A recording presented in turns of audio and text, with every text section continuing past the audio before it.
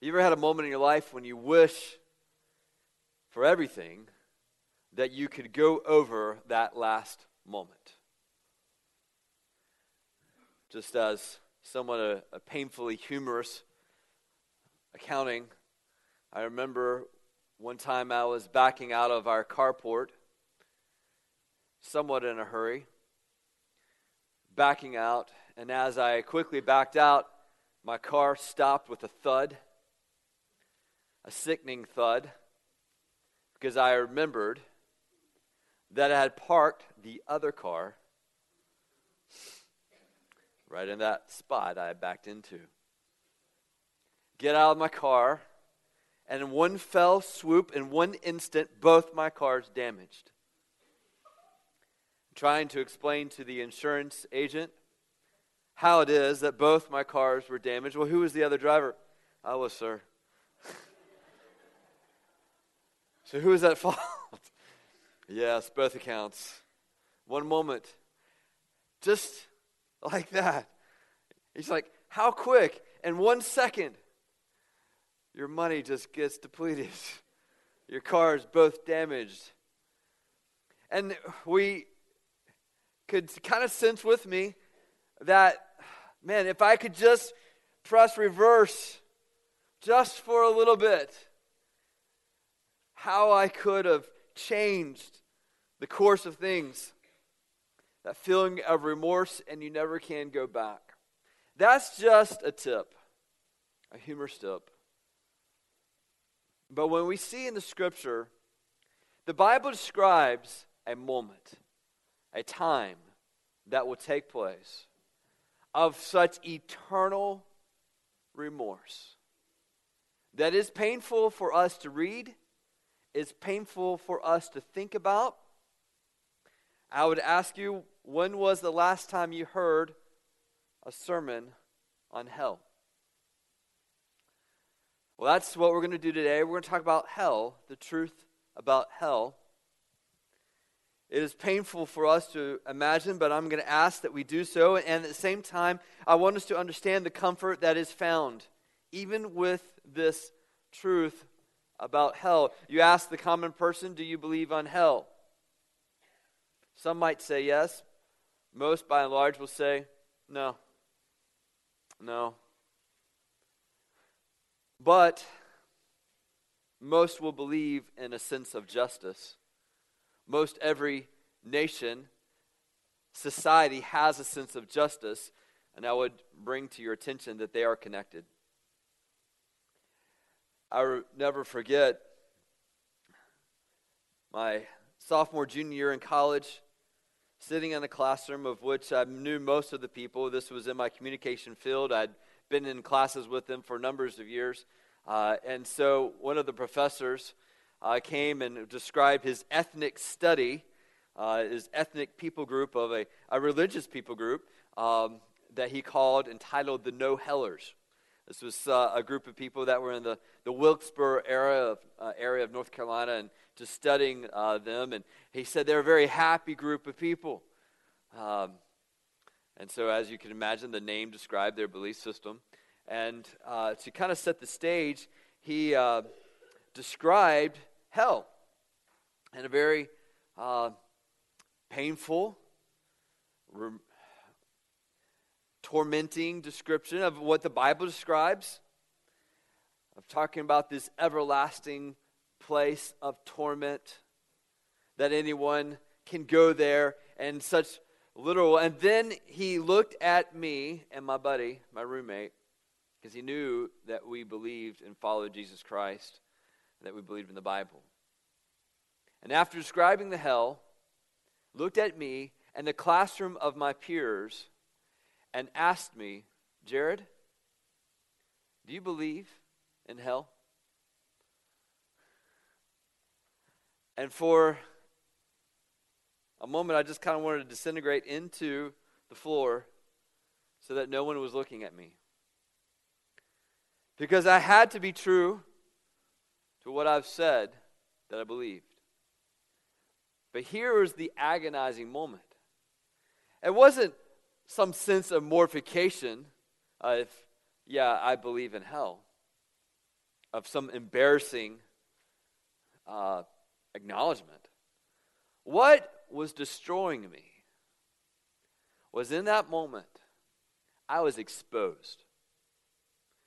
See, these people that I was with for 3 years had come to know, but not once had shared the gospel with.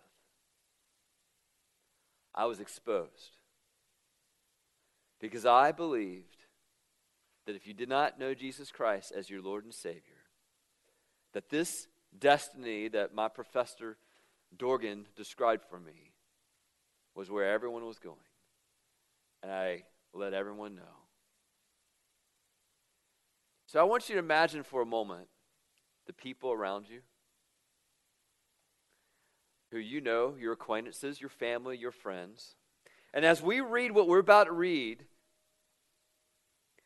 what if they knew that you believed what I'm about to read to you? How would they think about you? About your attempts of loving them, of sharing truth with them? Just some thoughts as we continue in this. What does the Bible have to say about this? I'm going to ask that you turn in your Bibles to Revelation chapter 20. This is what the Bible describes as the final state. Revelation chapter 20, as the end of this chapter, and then in chapter 21, the final state of mankind before God. So this is not just what happens to you when you die, but this is the conclusion of the matter, what God is working toward. And there is such a place as what's described as the lake of fire, as well as a new heaven, a new earth. And so I want us to consider this, what the end is. And so I'm going to ask that we stand as we read this together. We're going to focus really beginning on verse 10. I know as I read verse 7 and 9, it's going to bring a whole nother issue of 1,000-year reign, as the Bible describes. That really is totally a different sermon. And so I won't be able to talk about that. But let's begin with verse 7. And when the 1,000 years are ended, Satan will be released from his prison, and will come out to deceive the nations that are the four corners of the earth, Gog and Magog, to gather them for battle. The number is like the sand of the sea. And they marched up over the broad plain of the earth and surrounded the camps of the saints and the beloved city. But fire came down from heaven and consumed them. And this is where my focus will begin. And the devil who had deceived them was thrown into the lake of fire and sulfur, where the beast and the beast and the false prophet were, and they will be tormented day and night forever and ever. Then I saw a great white throne, and him who was seated on it. From his presence, earth and sky fled away, and no place was found for them. And I saw the dead, great and small, standing before the throne, and books were opened. And then another book was opened, which is the book of life. And the dead were judged by what was written in the books according to what they had done. And the sea gave up the dead who were in it. Death and Hades gave up the dead who were in it, and they were judged, each one of them, according to what they had done. Then death and Hades were thrown into the lake of fire. This is the second death, the lake of fire. And if anyone's name was not found written in the book of life, he was thrown into the lake of fire. You may be seated. So this is what the Bible says, the second death, the first death being our biological death, physical death, but the second death is total, absolute. Whereas in the first death, just the body dies, the spirit continues. In this death, the body is resurrected, but then condemned forever, spirit and body forever, against or away from God. And this is the final death. And so as we look at this, as we read through this Revelation passage, I want us to just see what's here. And as we looked at last week, the truth about Satan, a powerful being. Here we see his demise. And so first, as we look at the truth about hell, it is first the removal of the leader. There is a removal of the leader. You need to understand that when hell was not created for mankind. That was not the intention of it. In fact, in Matthew chapter 25, verse 41, Jesus describes hell and says that hell was prepared for the devil. And then in verse 34, we find that the kingdom of heaven was prepared for people. But mankind was given a choice. And there have been many who have chosen to follow after this leader, the devil, Satan, the accuser, the deceiver, the different titles that we've seen for him. One of the things I brought out last week is that we saw some of the power of Satan. And we see this in Job chapter 1, that God has granted him some degree of power, not over physical health, but even the natural elements, as we saw the work of Satan in the working of Job's life, of even great storms that come to be. I think about that as we consider the earthquake that has occurred in Ecuador, and that there are right now searches going on to try to find dead people and to rescue people. And I think about this, and sometimes we think, well, how can God do these things? How can God allow these things? And I think one of the things that we often don't look at is the role of Satan in these things. There has been permission granted for a season, but there is certainly, according to Job chapter 1, the influence of Satan in the natural elements that has been done because sin entered into the fabric of human life and the natural world. And so when I think about the removal of the leader, there is great rejoicing that should take place. There is a healthy hatred for the follower of Christ against Satan and sin. In fact, there is a hatred of sin that is required for happiness. Just something for us to consider in this.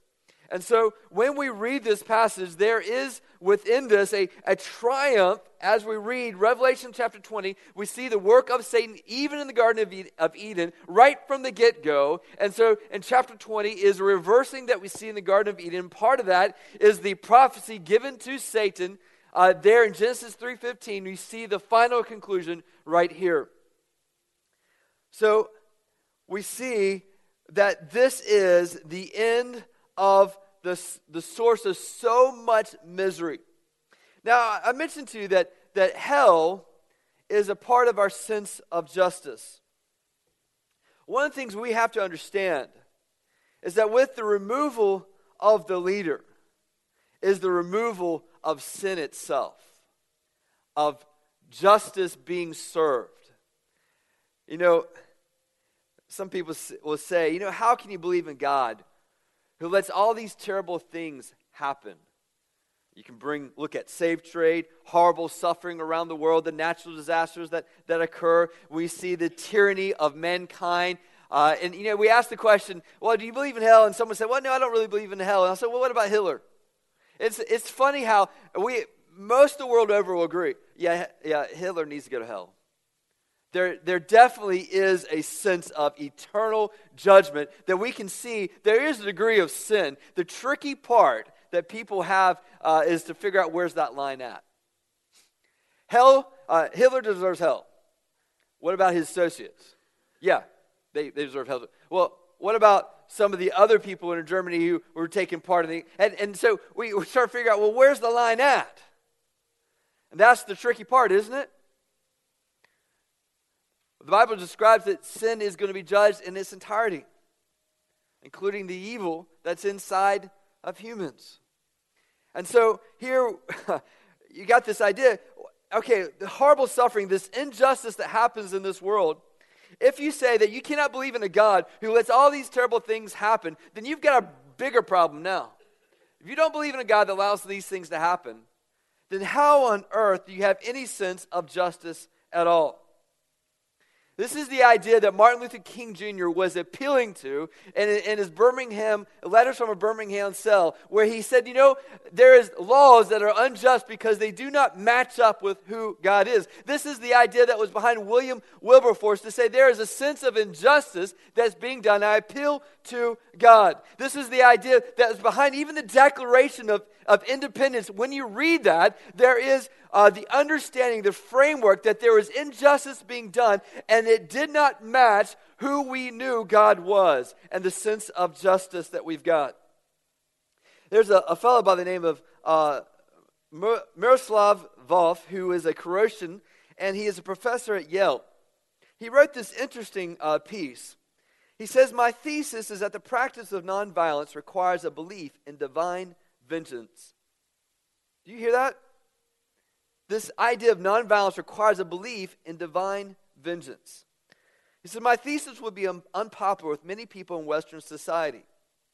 But imagine speaking to people as I have in Croatia, whose cities and villages have been first plundered, then burned, and leveled to the ground, whose daughters and sisters have been raped, whose fathers and brothers have had their throats slit. What do you say to them? Don't retaliate. Why not retaliate? Don't take the vengeance. Why not? They say. I say this. The only means of prohibiting violence by us is to insist God alone has the right to judge. Violence thrives today secretly nourished by the belief that God is not going to do it. It takes the quiet of the suburb for the birth of the thesis that human nonviolence is the result of a God who refuses to judge.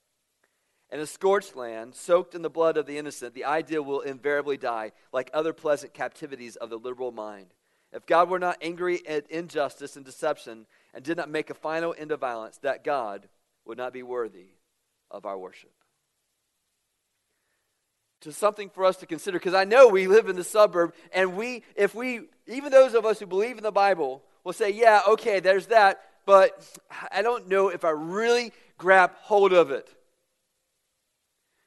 I think it's because we've lived with peace and quiet for so long that we don't really get to see firsthand the evils that are in this world.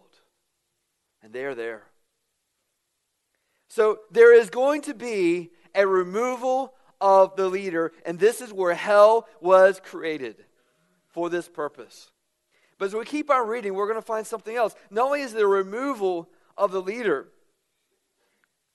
then you see, verse 11, then I saw a great white throne and him who was seated on it, and from his presence, earth and sky fled away, and no place was found for them. Not only is there removal of a leader, there is the removal of the stage itself. The stage itself. You see, all of earth, all that you know, is being removed. 2 Peter chapter 3, verse 10 through 12 says this. But the day of the Lord will come as a thief in the night, in which the heavens will pass away with a great noise, and the elements will melt with fervent heat. Both the earth and the works that are in it will be burned up. Therefore, since all these things will be dissolved, what manner of persons ought you to be in holy conduct and godliness, looking for and hastening the coming of the day of God, because of which the heavens will be dissolved, being on fire, and the elements will melt with fervent heat. You read this passage, and you need to understand, all that we know is going to be one day removed, and the only thing that will remain is God and you.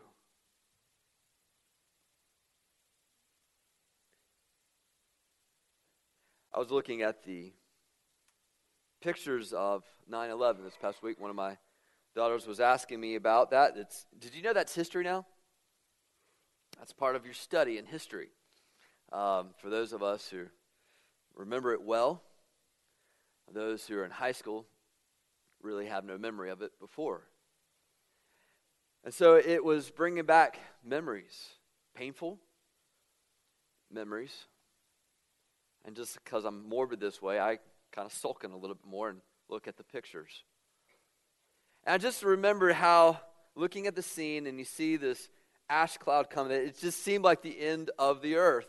Here's New York City, and it's on fire. And it was just this stark reminder of the World Trade Center buildings to say that nothing's too good, nothing's too big, nothing's too powerful, that with just 1 second it can be taken from you. And in that moment in time, in fact, for a season, there was this check in reality across America where we realized what really does matter. And you see the pictures and the people that you can tell they were dressed in their finery. And the woman in ash with their pearls on and her hair done right and her business outfit on, but she's covered in ash. And this stark contrast of a stylish woman covered in ash and just the reality of that. And in 2015, that woman passed away from stomach cancer. And it's just this scene, this memory. And I think that's just nothing in comparison to what's being described here.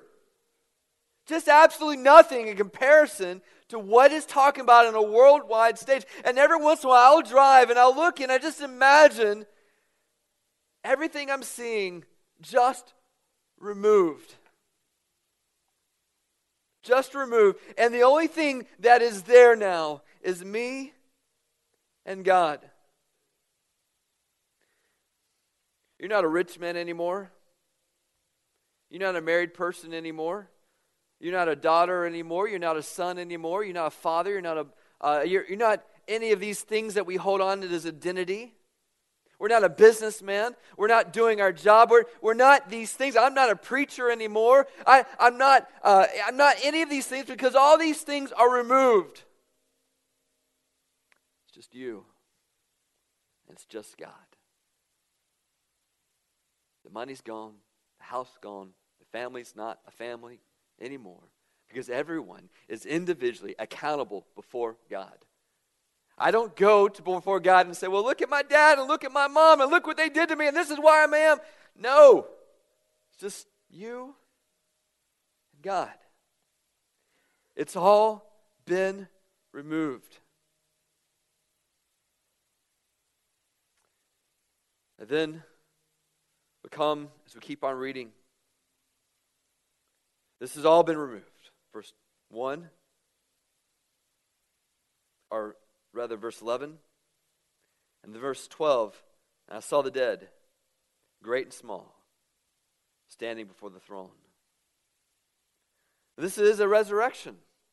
Do you know everyone will be resurrected? All will be resurrected. Some resurrected to be judged and condemned. And that's the accounting here in Revelation 20. You see, our bodies do matter. Some people think, well, it's all just spirit. It doesn't really matter what you do with your body anyway. If that's the case, then why is there a resurrection of the body? Why did God come in the flesh? Why did God make the flesh? See, your body matters. How you take care of your body, what you do with your body, God's interested in. Very interested in. How do I know that? Because he's going to resurrect it. And so there's resurrection. And it doesn't really matter what your status is, great or small. Looking over a poem. It's a poem about Roger Williams written by African American. And just bringing out this idea, I went to the grave of Roger Williams and the thought of an apple tree planted near his grave and absorbing the fruit or the body of Roger Williams and to actually eat of the remains through eating an apple tree. And this idea of just being absorbed into the ground makes you wonder what you're eating when you eat of the vegetables and fruits. Makes you think. But you see, that's not the conclusion of the matter. We're not just food for the worms. The Bible says there's going to be something else. It doesn't really matter what your status is, great and small. It doesn't matter whether you were homeless, had no wealth whatsoever, or whether you were a great, powerful man. In fact, Luke chapter 16 is Jesus telling a story of a rich man and Lazarus. And in that story, it never says it's a parable. It just says this is what happened. And it talks about hell. And interesting that Lazarus has a name. He was the one that was a beggar. The rich man, he has no name because his name doesn't count anymore. He's separated from God. But Lazarus has a name. That's why for Christians in a Christian worldview, we don't look at the handicapped and think, well, they're just handicapped. We don't look at the widows and say, well, they're just widows. They don't have any influence. We don't do that. we don't look at the people who are homeless. One of the things that some of the team will share, I don't want to steal the thunder, but they were able to see someone that was homeless come to know the Lord. And we rejoice in that. The powerful of this world does not rejoice because the homeless have no influence. But listen, the Bible says great and small will be brought before God. That's why in the Christian worldview, believers take care of the great and the small. Because there's an accounting of all. And then we keep on reading. There's this mention of these books. So we've got the removal of the leader, the removal of the stage itself. Then there's the resurrection of a body to be judged. How will they be judged? Verse 12. I saw the dead, great and small, standing before the throne, and books were opened. Then another book was opened, singular, which is the book of life. And the dead were judged by what was written in the books, according to what they had done. So the Bible describes two systems by which you will be judged. One, plural, books, according to your deeds. Another, singular, a book of life. So let's talk about the plural. To understand, there will be a review of your life. Before there is a final state of condemnation, there is a review of your life. C.S. Lewis has said that when it's all described at the end, looking at two different types of people, there'll be one who, as a man, will say to God, "Thy will be done." Or God will say to man, "Okay, your will be done."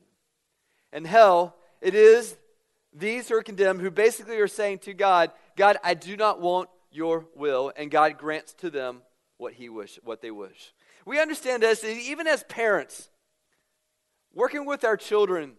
Sometimes the best consequences is just to let them get what they want. Okay, you want to eat 3 cups of ice cream. All right. We don't have to go anywhere for the next 10 hours, so go ahead. And then, interesting enough, they don't like ice cream again. What is that? It's a consequence of actions. But then even we understand, though, that it's like, well, yeah, I see you want to experiment. You want to see what happens when you put that little metal pin in that electrical outlet, but that's not a good idea. And so we remove them from that. And so there's a part where our mercy as a parent is to keep them from their will. So in hell, God has been working in our life to keep us from our will. But when hell comes, God is saying to him, "Okay, stick the metal pin in the socket. Let's see where it goes." Interesting enough, in Luke chapter 16, when Jesus is recounting the story of the rich man and Lazarus, the rich man, even in torment, never asked to leave. Isn't that interesting?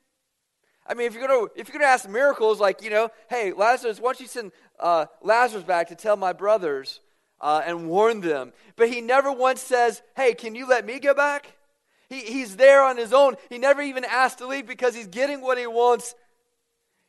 That is, I want to be separate. I want to be independent from God. Listen, we can understand this just even with our own realm. Let's just take any grumbling, lying, you pick it, pride. What if God allowed you to go down that course of your sin without any restraint whatsoever? What would the grumbling turn you into? You become a monster. Just God allowing you to have sin work its way in your life.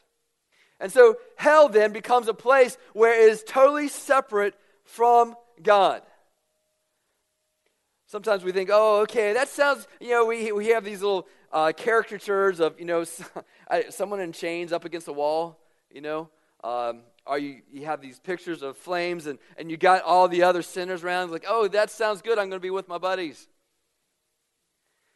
You understand that the best things that we've got in life are just fingerprints of God, love, joy, pleasure, enjoyment of life and the things that we've got, the things that God has created. These are things that are of God. When God is removed, love is removed, joy is removed, adventure is removed. You want to talk about, you think, well, heaven sounds really boring. Do you understand that adventure and excitement and adrenaline was made by God? Have you thought about that? So when God's removed, all those things are removed. You want to know what dull is? Life without God. So hell becomes the separation of everything from God. It is, some people ask, well, do you really believe in a hell with fire and brimstone? I said, well, first of all, that's what the Bible describes it as. Verse 10, thrown into the lake of fire and sulfur. I'm reading in black and white right here. So help me understand what else could it be. But so, well, it's just metaphor. Okay. What's it a metaphor of? I'm just going to say that fire and sulfur is the least worst scenario. Whatever is a metaphor of is going to be a lot worse than just fire and brimstone. So, you say, well, I had one person ask me, it's like, do you believe the Bible's literal? I said, well, yeah, if properly interpreted, yeah. Okay, well, let's just go metaphorically, and it gets worse here with hell. And just something for us to consider as we look in this. And so there's this recounting of your life. And as you read this, you're going to look through your life and you're going to start from the get-go, from God's plan and the place you were settled in, where God put you. And you're going to see in the recounting of your life, the books of your life, how God's hand has been around you, working you. And you're going to see your thoughts, you're going to see your decisions, you're going to see your actions. It's going to be recounted before you and before God. And you're going to see that hell is the greatest moment in the history of the world to human freedom. Hell is the greatest moment in human history of human freedom. And you're going to see that in this world that God has made, that you have rejected Him at every turn.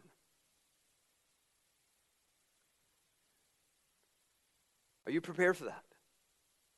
Some people say, well, you could grow up in a cave, live all your life in a cave, and you could say to someone, I don't believe there is a sun.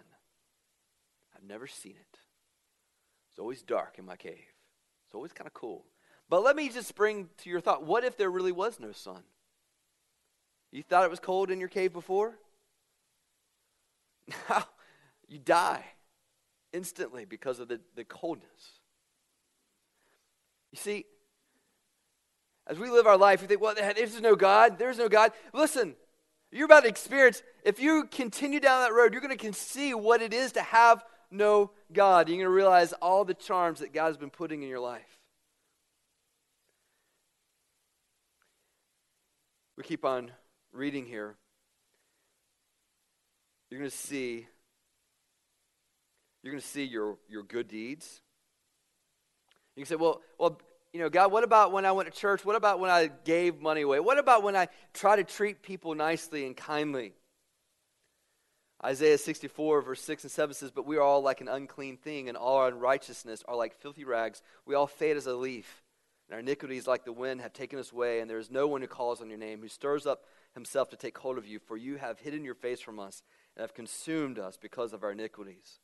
In other words, our good deeds will be seen as attempts to kind of get over God and say, God, you owe me because I've done good things. That's how our heart works.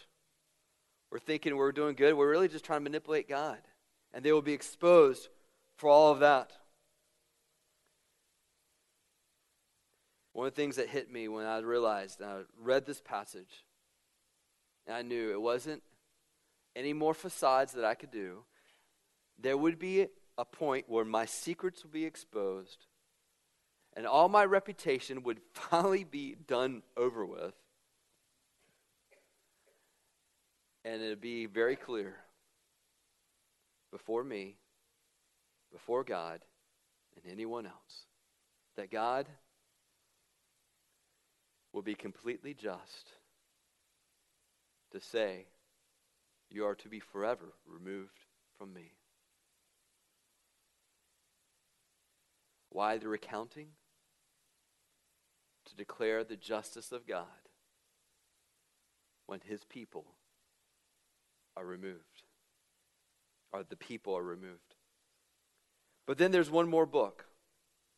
Singular, the book of life. There is a recounting of those with eternal life. Verse 15, if anyone's name was not found written in the book of life, he was thrown into the lake of fire. It's interesting, this book of life, it's mentioned several times. Philippians 4 verse 3 says, I urge you also, true companion, help these women who labored with me in the gospel, with Clement also, and the rest of my fellow workers, whose name are in the book of life. The book of life is an understanding, a metaphor of saying, hey, these people are in Christ. They are trusting not in their works. They're saying, take the books of my deeds away from me, because there is no hope for me in my book of deeds. I do not go by the book of deeds. I want something else, another basis. I plead for the mercy of God through Jesus Christ. Let that be my standard. And God says, those who are poor in spirit, theirs is the kingdom of heaven. Those who say, I need Jesus, I need forgiveness, I need the righteousness that comes not by my works, but by God granting it to me through Jesus. I need that. God says those are the ones that he is counting as the book of life. And so it's interesting, in Philippians chapter 4, verse 3, he recounts this idea to help two women get along in the church. Isn't that interesting? The motivation for church harmony is that we're found in the book of life. Isn't that interesting? The greatest gulf that could be spanned is that between you and God bridged it. And it is our joy, it is our motivation, and it becomes our strength in getting along with people when it's hard. Revelation chapter 3, verse 5, the same book that we're looking at. He who overcomes shall be clothed in white garments, and I will not blot out his name from the book of life, but I will confess his name before my Father and before his angels. It become the basis of God's boasting. Isn't it amazing? Get over that. It's hard to get over that. God will boast over you. Isn't that crazy? What was your basis for God boasting over you? I just acknowledge my need before God. And I've seen him work in my life. And God will boast over such like that. Revelation chapter 17, verse 8, the beast that you saw was and is not, and will ascend out of the bottomless pit and go to perdition. And those who dwell on the earth will marvel, whose names are not written in the book of life from the foundation of the world, when they see the beast that was and is not and yet is. Luke chapter 10, verse 20. Jesus said, nevertheless, do not rejoice in this, that the spirits are subject to you, but rather rejoice because your names are written in heaven. And it is our basis for joy. It doesn't matter how effective you become as a follower of Christ and you see fruit around you. The basis of our joy will always be that God is saving us. You know when he said that? It was right after the disciples went out and they performed exorcisms. They saw people get healed. Is that correct? What if God gave you the power today to confront someone who is influenced by Satan, and God used you to set that person free? Or perhaps God put you in a place where there was blind people, and God used you to give sight to them. How might that change your perspective and mindset? What Jesus is saying is, however way you think it will do is nothing in comparison to what this is doing, that God is saving us. That is our basis. The book of life. So if your name's not written there, and the recounting of God looking at you, and you are not depending on him, you're not knowing the mercy of Christ in your life, these are the ones that are cast into the lake of fire. You see, of all the things that a person did, the thing that condemned them was they did not trust in Jesus. Their name was not written. Therefore, they were thrown into the lake of fire. Why eternal punishment? It has to be eternal punishment to fit the crime. He said, man was made in God's image with a conscience and reason. And God placed man in his image in God's handiwork, in his earth, his universe, where day unto day knowledge is going out. Night unto night shows forth God's handiwork. As many days have you been alive has been as many days as you've been exposed to God's handiwork in your life. So though you were made in God's image, with God's handiwork all around, knowing that this design required the designer, yet still you renounced God by saying, let my will be done, not yours. The greatest folly is to be surrounded by truth, by morality, to be surrounded by beauty, to be surrounded by love, with a very mind made by God, and to say with that same mind, there is no God, for he is not moral. According to whose standard is God not moral? With what brain that God gave you? The greatest folly, the greatest gift was given to us in the Son of God. And we could have escaped this wrath of God with just an easy gift of saying, God, I trust in you. And the ultimate shame can never be forgiven. But in Romans chapter 8, verse 1, there is therefore now no condemnation to those who are in Christ Jesus our Lord. Hebrews chapter 10, verse 28 through 31 says this: anyone who has rejected Moses' law dies without mercy on the testimony of 2 or 3 witnesses. Of how much worse punishment do you suppose would be thought worthy who has trampled the Son of God underfoot, counted the blood of the covenant by which he was sanctified a common thing, and insulted the Spirit of grace? For we know him who says, vengeance is mine, I will repay, says the Lord. And again, the Lord will judge his people. It is a fearful thing to fall in the hands of the living God. I just say this to you here, sitting in these pews. The greatest condemnation will lie with these who sit here with us, who have been exposed week in, week out to a Savior, to the truth, and yet say with our heart and mind, we want something else. Seek the Lord while he may be found. Call upon him while he's near. Let the wicked forsake the way, and the unrighteous man his thoughts. Let him return to the Lord, and he will have mercy on him. And to our God, for he will abundantly pardon. There's a poem that was made called The Wish Wand. I had a little wish wand and waved it to and fro. Whenever thoughts turned heavenward or the other place you go, I thought it's safe to trust it and with my whole eternal soul. So I wished the life I lived on earth would get me to my goal. I wish that all would get to heaven, whatever they believed, that Buddha sat at God's right hand, that New Age be received. I wish that Paul would change his mind, that Jesus wasn't right, because he spoke of lostness in a dark eternal night, and about the way to heaven, one truth, one narrow gate. And I was so broad-minded that I wished away my fate. So waved my little wish wand in the radiant face of him who met me at the gate of heaven and wouldn't let me in. I wrote to heaven's congressman, but he courteously replied that I should have left my wish wand at the feet of him who died. For wishes could not wish away a lifetime of rejection, and wishes could not dress my soul in heaven's own perfection, and wishes could not save me now, for hell was so obscene that wishes there die ghastly deaths and strangled with a scream. So I took my little wish wand into hell the day I died. And I waved it at the serpent as he slithered to my side. It was dark, but I could see him, and all I knew was fear. And no matter how I waved my wand, he wouldn't disappear.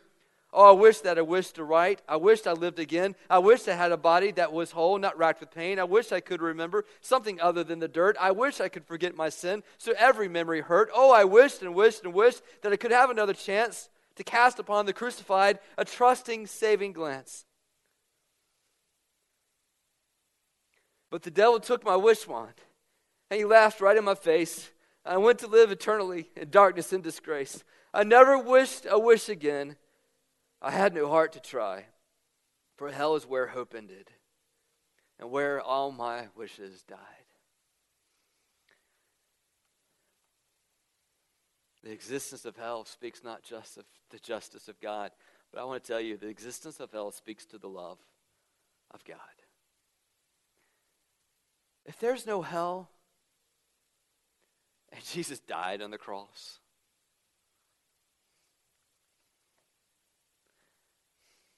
what did he save us from? You see, I know the love of Jesus by what he endured. When he said, my God, why have you forsaken me? It was at that moment he was acknowledging the existence of hell in his life. You understand the greatest loss that we have is by the ones we love the most. Right now, we may not be impacted much by the fact that 77 people have counted dead in Ecuador. We didn't know them. Like Donnie, if our brother died this past week, that hits us hard. It's those we love the most that we feel it the most. So how can you imagine Jesus being forever with God? Forever, that there's an intimacy of love that we can only just scratch the surface here on this earth. And in that moment of time, he loses the Father and he becomes our sin. He endures the hell. How do I know that Jesus loves me? Because I know there's a hell that exists. And he endured it. If there is no hell, then I'm just being sentimentality here. You need to understand, as you think of the people in your life, what if they were here with you right now, and they heard me just talk, and they asked you on the way home, you believe what he said?